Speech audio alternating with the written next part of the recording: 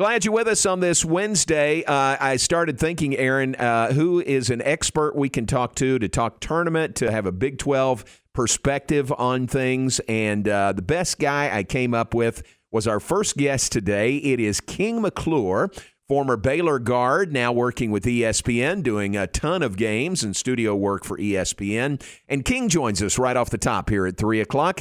How you doing, man? I appreciate your time. Man, I'm just honored to be on the show with you, J-Mo.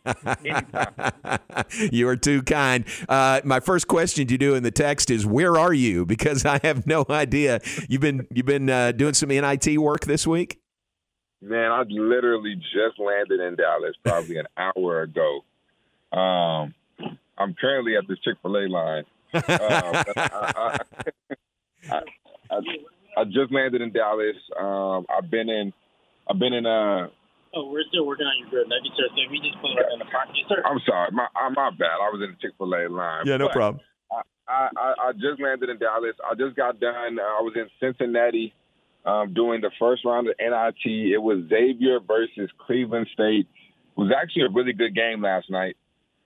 Came down to the wire. Very sloppy play, but it ended up being a really good game.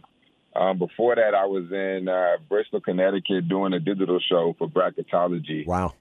And then before that, I was in Virginia the day before doing the MEAC championship where I did the Norfolk State game. Oh, perfect. Hey, I didn't know that, but that is just perfect. So you saw Norfolk State win the MEAC tournament. They're the regular season champs as well. Give us a scouting report. What'd you think of the Spartans? Yeah, this Norfolk State team is actually really good. I mean, they're deep, they're old, and that's the thing that kind of concerns me. You know, older teams can give you trouble in March. They have the MEAC Player of the Year, and their point guard, I actually forgot his name. But Joe Bryant Jr. Joe Bryant Jr., the point guard, is really good, really talented, really elite. Really talented, really elite. They have a great front line, Chris Bankston, who some NBA scouts are looking at. He's probably one of the best athletes I've seen on the basketball court.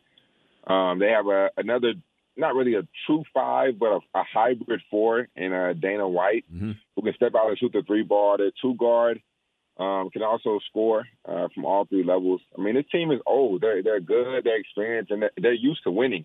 I mean, Norfolk is a program that consistently wins the MEAC every single year. So they're used to winning, and they're not going to be afraid of the moment. They're not going to back down to Baylor.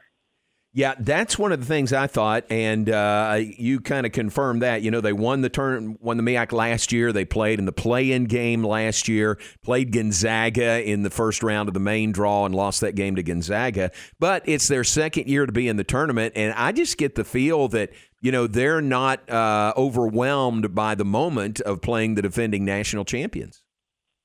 You're right. They really aren't. And they're going to be ready. I don't think they're, like, talent-wise, I don't think they're as talented as Baylor.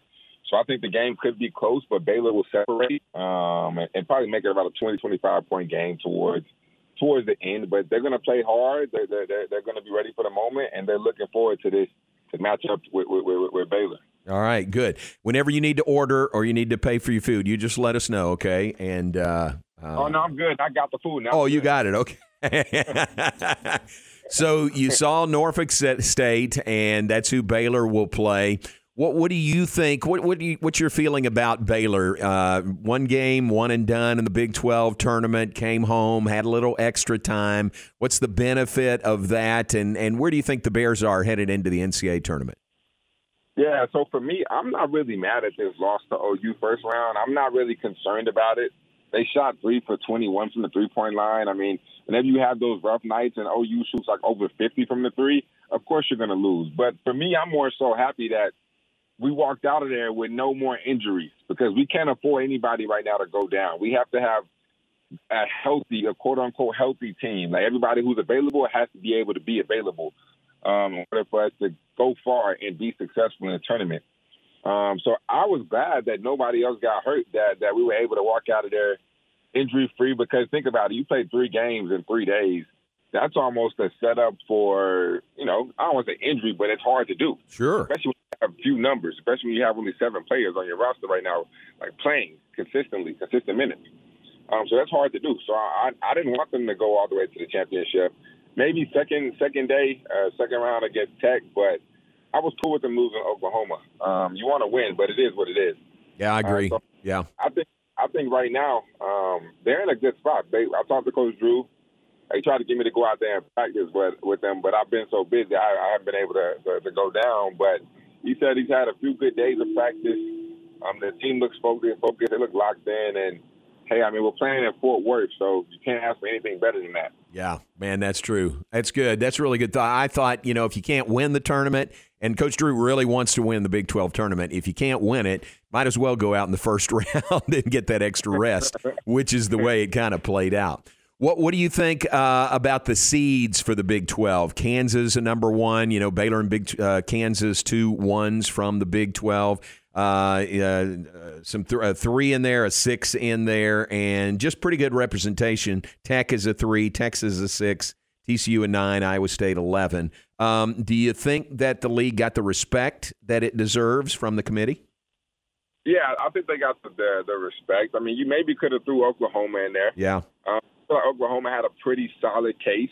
I mean, when you look at their overall record, it was a little too close to 500 for my liking, and probably for the committee's liking too. But I think they had a pretty decent case. I mean, all the quad 1 and quad 2 wins they had was probably better than a lot of teams that made it. So they had a pretty solid case. But other than that, for the teams that made it, yeah, I think the Big 12 got the respect they deserved. I mean, Baylor deserves to be a 1. Kansas deserved to be a 1. I thought Baylor might fall to the 2 because Kentucky, Baylor lost first round and Kentucky lost second round. So I thought Kentucky might be able to sneak in and get that 1, but Baylor ended up getting that 1. So as deserving, Kansas deserving of it. Texas Tech getting a 3, I think that's fair. TCU getting that 9, and Texas getting the 6. I mean, they got a tough draw on Virginia Tech, who is playing tremendous right now. And but I think everybody in the Big 12 has a chance to at least escape with 1 win in the tournament. I mean, other than Texas, I think Texas is going to lose to Virginia Tech just because Virginia Tech is so hot. They've won their last 13 out of 15 games, so they're hot. And TCU has Seton Hall, so I think TCU will handle Seton Hall and then play Arizona in that second round and give Arizona all they can handle. But I like what the Big 12 got. I think Baylor has hands down the hardest bracket out of everybody because this bracket is brutal. But I think Baylor can withstand it and come out. And what do you think we have some teams that are positioned to make good runs in the tournament? And if so, which ones do you think might be around to the second weekend and maybe beyond? You mean like lower seeded teams? Like Big 12 schools. Big 12 schools, Big 12. Maybe playing a little bit. Yeah.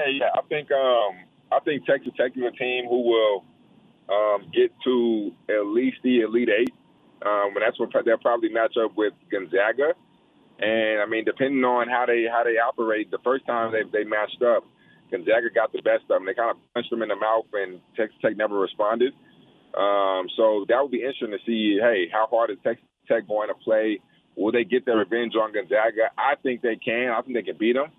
So that'll be an interesting game. But the only thing that concerns you about Texas Tech is the perimeter shooting.